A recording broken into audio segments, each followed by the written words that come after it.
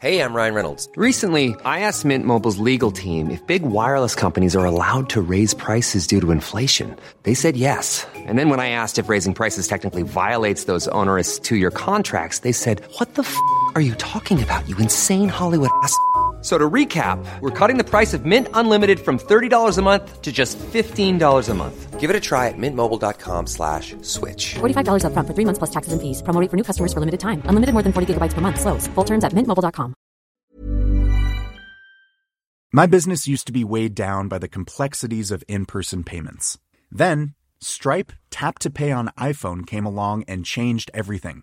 With Stripe, I streamlined my payment process effortlessly. No more juggling different methods. Just a simple tap on my iPhone and transactions are complete. What's truly remarkable is how Stripe caters to all my customers' preferences. Whether they're using cards, Apple Pay, or other digital wallets, Stripe ensures a smooth checkout experience every time. Setting up Stripe was a breeze, taking just minutes to get up and running. From local markets to global retailers, Stripe helped me expand my reach and grow my business with ease. To learn how Tap to Pay on iPhone and Stripe can help grow your revenue and reach, visit stripe.com/tapiphone. Coming up on DTNS, take heart, audio snobs. Lossless music is becoming the norm. Why esports players are becoming streamers instead. And the real reasons AT&T is spinning out Warner into a merger with Discovery. This is the Daily Tech News for Monday, May 17th, 2021 in Los Angeles. I'm Tom Merritt. And from Studio Redwood, I'm Sarah Lane. I'm the show's producer, Roger Chang. And from Toronto, I am Jen Cutter. Yes, sometimes host of Daily Tech News Show, or Daily Tech Headlines, and writer and producer, Jen Cutter, welcome. Good to have you. Always my pleasure to be here. We were just discussing Jack and the Beanstalk on Good Day Internet. Really breaking it down, though. I think we learned a lot. If you'd like to learn it with us, get that wider conversation on Good Day Internet. Become a member at patreon.com/DTNS. Let's start with a few tech things you should know. Amazon launched an ad-supported video streaming service in its Amazon India Android app called Mini TV, with plans to come to iOS and the web in the coming months. The service mostly offers content that debuted on other platforms from large web studios like TVF and Pocket Aces, content from several comedians, and many more new and exclusive videos in the coming months. Samsung showed off a prototype double-folding OLED panel with a maximum size of 7.2 inches at its Display Week 2021 event. Also at the event, the company showed a slidable OLED display that extends horizontally, a 17-inch 4:3 foldable panel for laptops, and an under-panel camera display inside a laptop concept that would allow for edge-to-edge displays. App researcher Jane Manchun Wong reports that Twitter's upcoming subscription service will be named Twitter Blue, priced at $2.99 per month. According to Wong, Twitter Blue will let users save tweets into user-created collections and could offer a 30-second undo feature after publishing a tweet. Microsoft Teams is now available for free personal use. This is after Microsoft announced a preview of that use of it back in June 2020. Apps are now available on web, mobile, and desktop. Microsoft will also continue to offer 24-hour video calls for up to 300 people, although eventually that will be reduced to 60-minute calls with up to 100 participants. But you don't need a subscription to Office if you want to get it. The smart home company Eufy confirmed that a software bug in a server update resulted in some users being shown live and recorded camera feeds of unassociated accounts, although the company maintains this impacted 0.001% of users. So the company says almost nobody had this happen to them. But some people did. The company recommends users unplug and reconnect the camera, then log out and back into their account to ensure no one else has access. All right, we got a big shakeout happening in streaming services. As we expected, the streaming market will only hold so many competitors, and one of the biggest signs of consolidation broke Monday morning. AT&T and Discovery have reached an agreement to combine their media divisions into a joint venture that will be 71% owned by AT&T shareholders and 29% owned by Discovery shareholders. So pretty much all of Discovery goes in here, and the Warner Media section of AT&T goes in here into a new company. They have not named it yet, eagerly awaiting that. But the CEO will be Discovery's current CEO, David Zaslav. The new company will encompass Warner Media's movie studio, its television studios, and all of its networks. That's the Turner networks, TBS, TNT, HBO, etc., along with Discovery's networks. And that includes all the Scripps networks they acquired in 2018. So Food, HGTV, Discovery Science, etc., etc.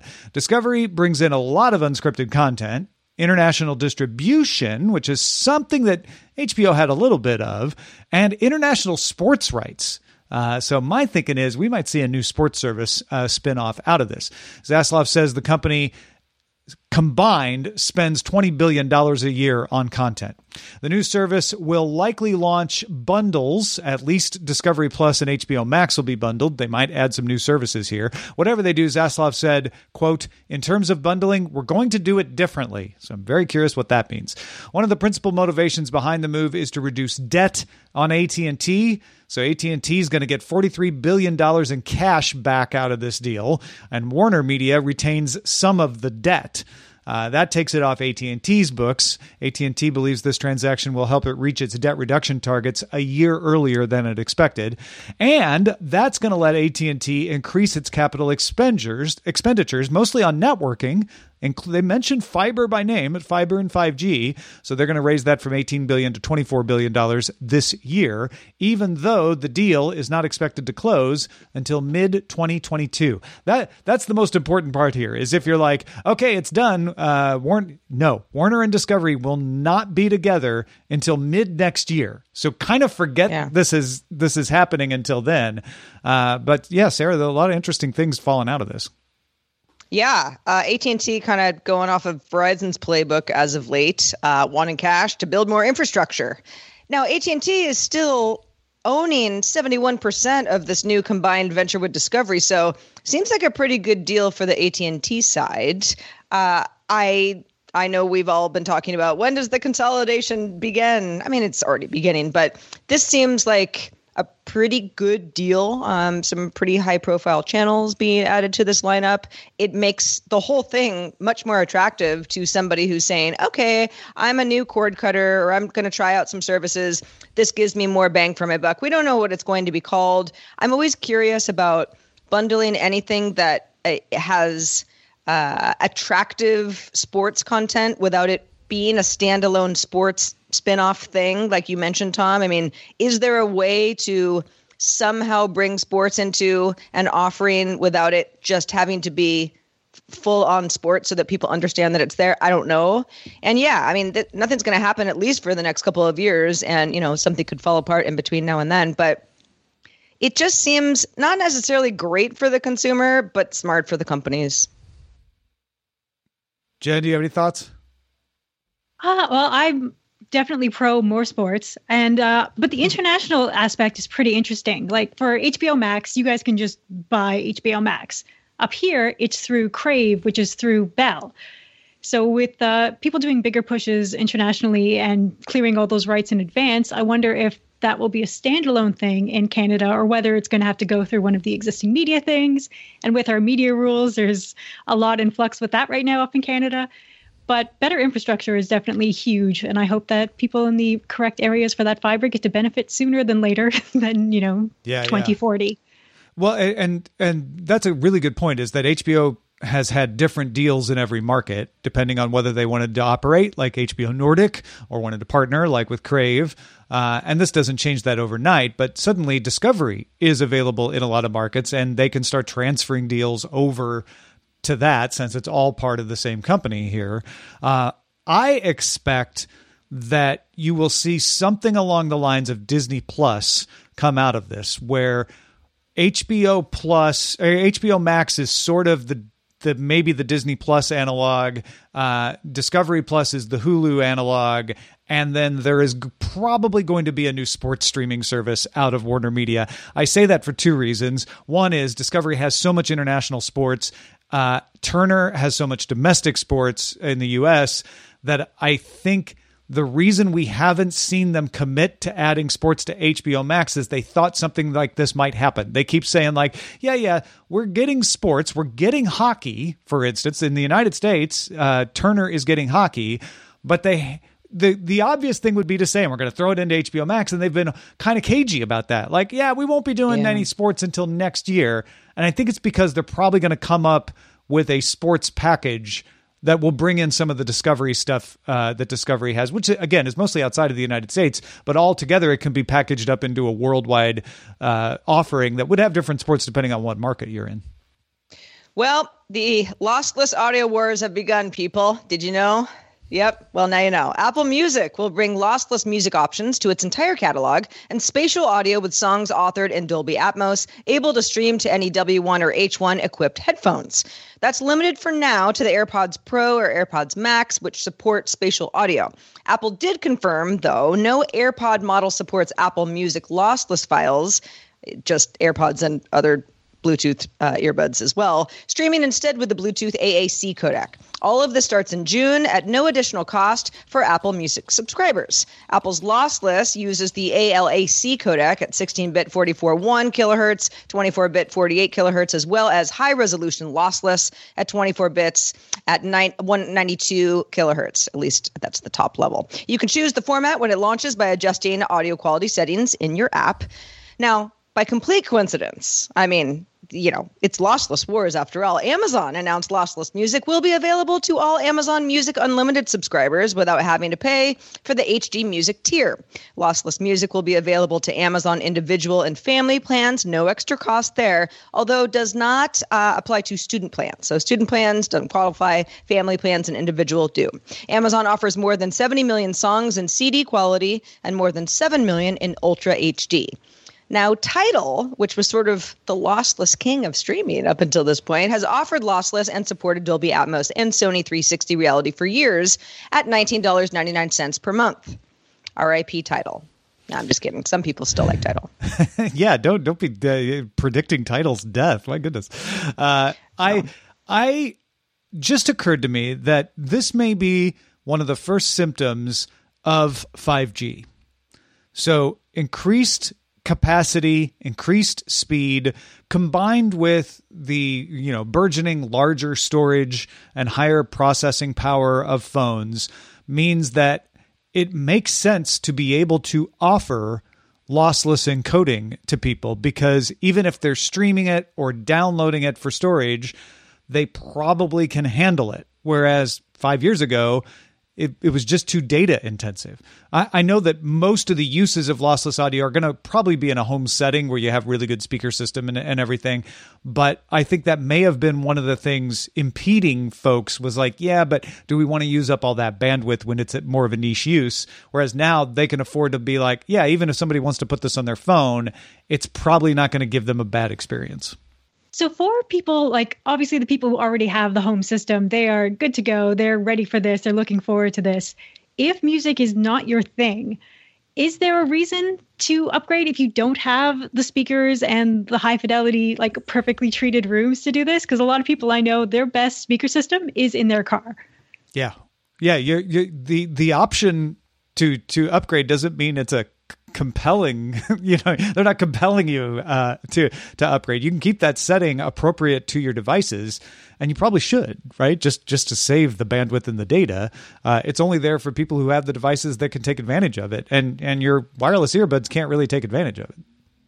Sarah, you going to do this? Come on, you got good speakers, right? Well, I don't. I have put less emphasis on my home speaker system than I have in years past. Listen, anything that offers the best option available, I always kind of gravitate towards that. But I've never paid for Tidal. I was kidding about Tidal, by the way. Please don't send me your angry emails, or do. It's fine. But I understand why someone says, "Hey, listen, this is what's important to me. Sound quality, super important." Yeah, I have the equipment in order to enjoy the sound the way it's meant to be. Meant to be enjoyed, and that's fine and good. I am using my Bluetooth earbuds for pretty much everything these days. It's to hear you during the show right now. It's to listen to podcast music. Not the best quality in the entire world. Pretty good. So this is not something that I will personally take advantage of, but I know a lot of people out there care. Yeah, we'll have Nate Langston on the show next week, and I know. Because he's listening right now and he told me he has thoughts. So we may follow up on this. Wired recently featured a piece looking at a number of top gamers quitting full-time esports organizations to pursue careers as influencers on Twitch and YouTube.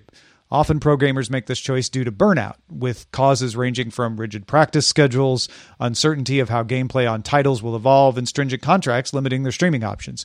But the shift isn't just limited to the players. Esports organizations, game publishers, and sponsors have also been increasingly funneling resources away from competitive tournaments and increasingly into streaming influencers. While the esports industry brought in roughly $1 billion in revenue in 2020, Wired sources say most esports organizations operate at a loss. Return on traditional esports has also not been seen by publishers. Riot Games disclosed it was only approaching break even on esports, and Epic Games disclosing at trial it overestimated esports opportunities by $154 million in 2019. This is something that was happening before we all shut down for COVID, but that certainly hasn't helped, has it, Jen? No, there are many factors in play here. And on the COVID note, last year and this year is a huge reduction in the number of tournaments happening. There's been some great work done, again, over the last 2 years about making online tournaments viable. It's not the same, but you got to do something right now.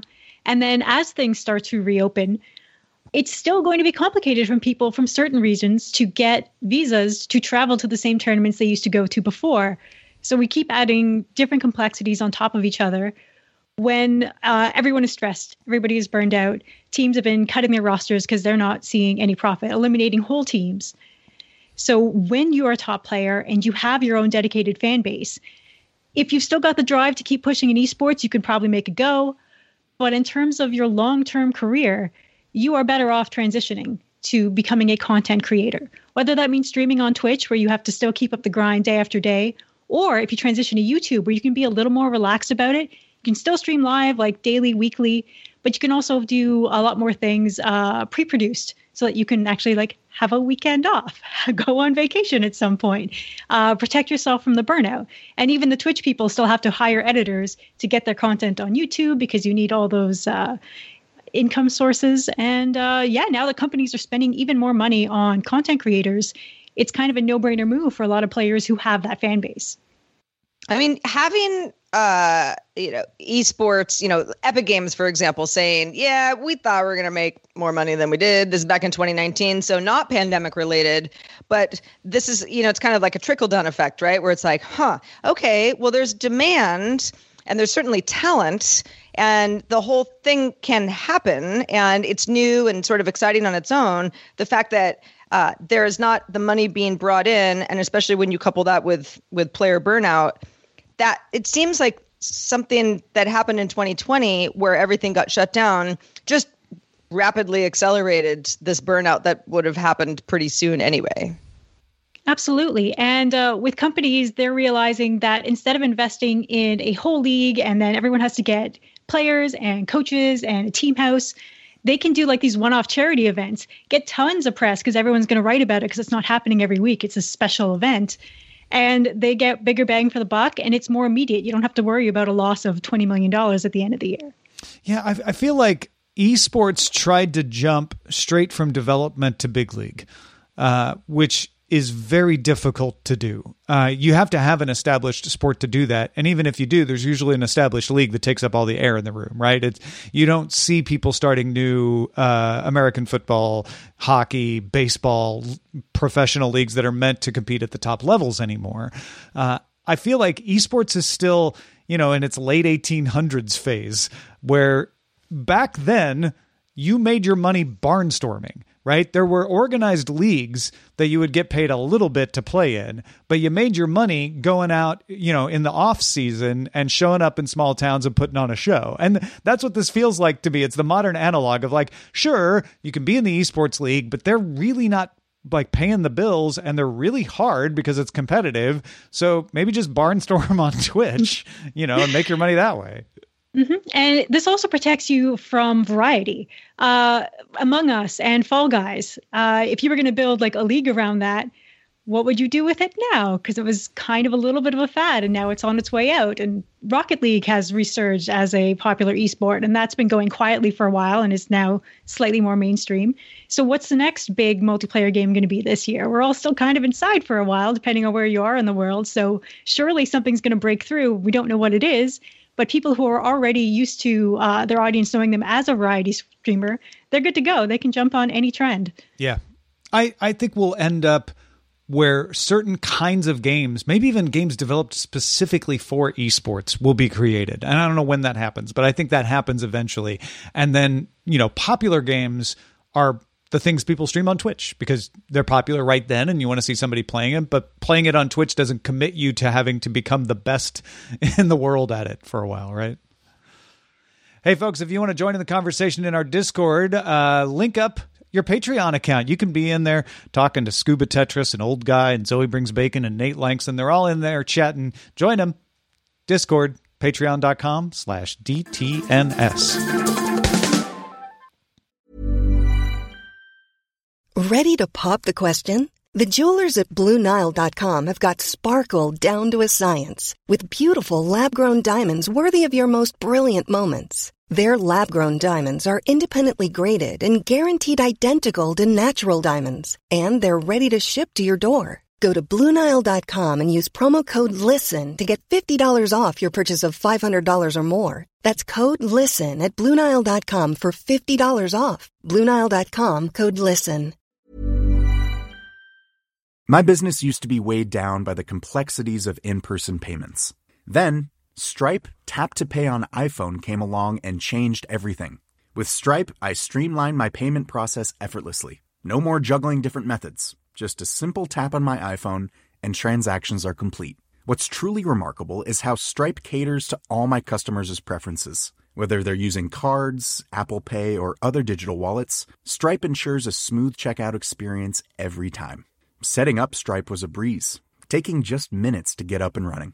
From local markets to global retailers, Stripe helped me expand my reach and grow my business with ease. To learn how Tap to Pay on iPhone and Stripe can help grow your revenue and reach, visit stripe.com/tapiphone. The Claude 3 model family from Anthropic is your one-stop shop for enterprise AI. With models at every point on the price-performance curve, you no longer have to make trade-offs between intelligence, speed, and cost. Claude 3 Opus sets new industry benchmarks for intelligence. Sonnet strikes the perfect balance between skills and speed, and Haiku is the fastest and lowest cost model in the market, perfectly designed for high-volume, high-speed use cases. Join the thousands of enterprises who trust Anthropic to keep them at the frontier. Visit anthropic.com/Claude today. The definition of what a game is and what a game is not has been on trial, literally on trial, during the Epic versus Apple court case. Now, Apple requires streaming game services like Stadia and Luna to either use web apps or submit each game in its service through the app review process. Apple says it's game, this is how we do it.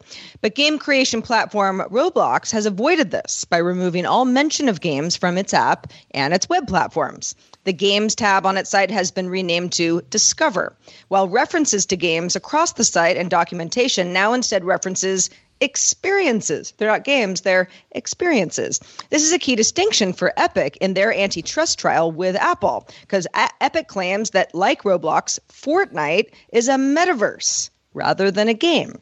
Apple marketing head Tristan Kozminka testified that, quote, "If you think of a game or app, games are incredibly dynamic. Games have a beginning and end. There's challenges in place. I look at the experiences that are in Roblox similar to the experiences that are in Minecraft. These are maps, these are worlds, and they have boundaries in terms of what they're capable of." To the more fundamental question of whether or not companies should be forced to use Apple's in-app purchasing system, Roblox is playing ball. Yeah, so Jen, I don't play Roblox, but I know just enough about it to be dangerous. And it does seem to me like it is more than just a game compared to Fortnite. I don't know that this is going to be a particularly compelling part of the Epic case. I think it's going to more rest on whether iOS is in fact a market unto itself and all about in-app payments. But it's a fascinating question of, well, would Roblox call it an experience if they didn't have to get through the Apple filter? Or are they like, no, it's an entirely new and weird different thing? If you had asked me before the trial where I thought it was going, I'd say like, oh, I think they're kind of getting into dangerous territory about how they want middleware to be handled in the store. And then if you asked me after the 2 weeks had passed, I'd be like, we might end up with the term games struck from the dictionary as everyone rebrands as experiences. Because, yeah, it's a really fun sidetrack and an otherwise pretty serious trial. For Roblox, download the game. It runs on pretty much everything. I play it on my iPad too, because it's the only thing that thing runs right now. And you can get different game experiences. I would still kind of call them games. There's, like the Fall Guys knockoff. There's tons of Adopt Me games, a lot of RP servers where you're just role playing. If you wanted to run a pizza place, that is a thing you can do in Roblox. Mm-hmm. But in terms of the looking at the beginning and end and challenges, based on that, me taking out my garbage, well, okay, so there's a beginning. I have to get it out. I have to challenge myself by not hitting my car as I carry the garbage out. And then when the garbage is out, hooray, the garbage is out. I won the garbage game. So, do all these games have an end? Does Counter-Strike have an end? And that's definitely a game. You're still doing everything on repeat. And everything technically ends because when you die, the game is over. When you run out of money in SimCity, the game is over. Or you decide to, put it down until the next day. You've ended it in some respect. I have this issue all the time, and a lot of it is VR experiences. A lot of the VR apps call themselves that too, because it's not a game, it's an experience. It's better than a game. But there are definitely sessions that I will have, and I call it playing. I'm playing, but it's the definition of game can be a little wonky sometimes, and I don't think. I understand that Fortnite, Roblox, being something that's bigger than a game might be a little bit of a stretch because, it's there's a beginning to your fun that you're having or the challenge that you're having. There's some points that are applicable depending on, what you're immersing yourself in. And I don't know. I mean, it's if that's really the difference between an experience and a game, then one would think that Apple would say, okay, well, then our game rules apply to experiences as well. It's typical for people to jump to the conclusion that Apple makes these crazy rules because they're anti-competitive and want to take all your money. And I don't know, maybe that's still part of it. But that's not where the rules usually start. Usually they start because someone has figured out a way to manipulate the system to get around the rule. The reason they review games is that malicious people were putting content that wouldn't be accepted under another category in as a game. And Apple said, well, hold on. No, we don't want that content in our store. Our stores are fairly tame. We don't allow porn. We don't allow violence. And so we're going to review games to make sure that they don't violate those. And so we're going to have different rules for games so that you can't get around it by calling it a game. But then you end up with this situation where Roblox is not trying to do any of that stuff that the game review was designed for. And then they have to say, well, I guess we're going to call it an experience just to be safe. Or maybe they would call it an experience anyway. But either way, it looks like they're trying to avoid a rule. But it's a rule that wasn't meant to stop Roblox. It was meant to stop something entirely different. Yeah, there's I think 2 more weeks, like this week and next week, or maybe I think Monday they want to wrap this up. And I cannot wait to see what comes up next. That becomes like the Twitter character of the day. Yeah, yeah, exactly. It's Tim Cook. Tim Cook doing the big appearance. So that'll be the grand finale to the Apple Epic trial. Folks, if you've ever wasted minutes wondering if the tiny corner of a car in a CAPTCHA quadrant counts as a car and then making the wrong choice no matter what you choose, Cloudflare wants to help. The company announced cryptographic attestation of personhood, a system to use hardware keys, like a YubiKey, to confirm that a user is not a bot, instead of using CAPTCHAs. The company said this is only an experiment on a limited basis in English-speaking regions with initial support for YubiKeys, HyperFIDO keys, and Thetis FIDO UTF keys. Cloudflare is currently investigating adding other authenticators and indicated it's open to using a phone for authentication through NFC. CEO of the consulting firm WebAuthn Ackerman Yuri criticized the system, pointing out it only provides a device model is present. It does not prove that a human is using the device, and Cloudflare even admits that pushing the security key button could be automated. They whimsically imagine, one of those little ducks that goes into the water. They're like, yeah, you could set that up, something like that. If you're pushing people to use a second factor anyway, a lot of sites might just go ahead and log you in, but there are still situations where, setting up an account, often they will put a CAPTCHA in to stop bots from automating setting up accounts, and you wouldn't have two-factor authentication at that point. So it could be useful for that. Yeah. You're skeptical. I can tell. You're both like, I don't know. This sounds like more trouble than figuring out where the cars are. Is that it? Well, listen, I am not the CAPTCHA apologist here. I think it's very silly. I actually don't have an issue with where's the bicycle in this picture? There's no bicycle in this picture. I'm a human. I'm okay with those. It's usually the strange words and letters that, have been warped to the point where I'm like, no human could read this, start over kind of thing. So yes, CAPTCHA could be better. I can see where the automation and somebody getting very creative and it not being the real person that's supposed to be the person, pressing the button could happen. I don't see that as like a real widespread issue. But then again, early days of this. But yeah, CAPTCHA always struck me as this ridiculous thing that we do until we get something better. I would not mind an extra use for my YubiKey. And I would also love to never have to identify a traffic light again. Yeah. And if you can do it with your phone, because phones can be FIDO multi-factors. So your phone just, tap it, or even, using Bluetooth. It says, yeah. No, there's an actual person here. Again, there's some mitigations that have to be done to make sure that that's not also automated. But I think it's an interesting thing to investigate on Cloudflare's behalf. So that's good. Well, if you have interesting things that Cloudflare or any other company might be doing, you want us to talk about it on a future show, you got questions about anything that we talked about in the past, feedback at dailytechnewsshow.com is where to send that email.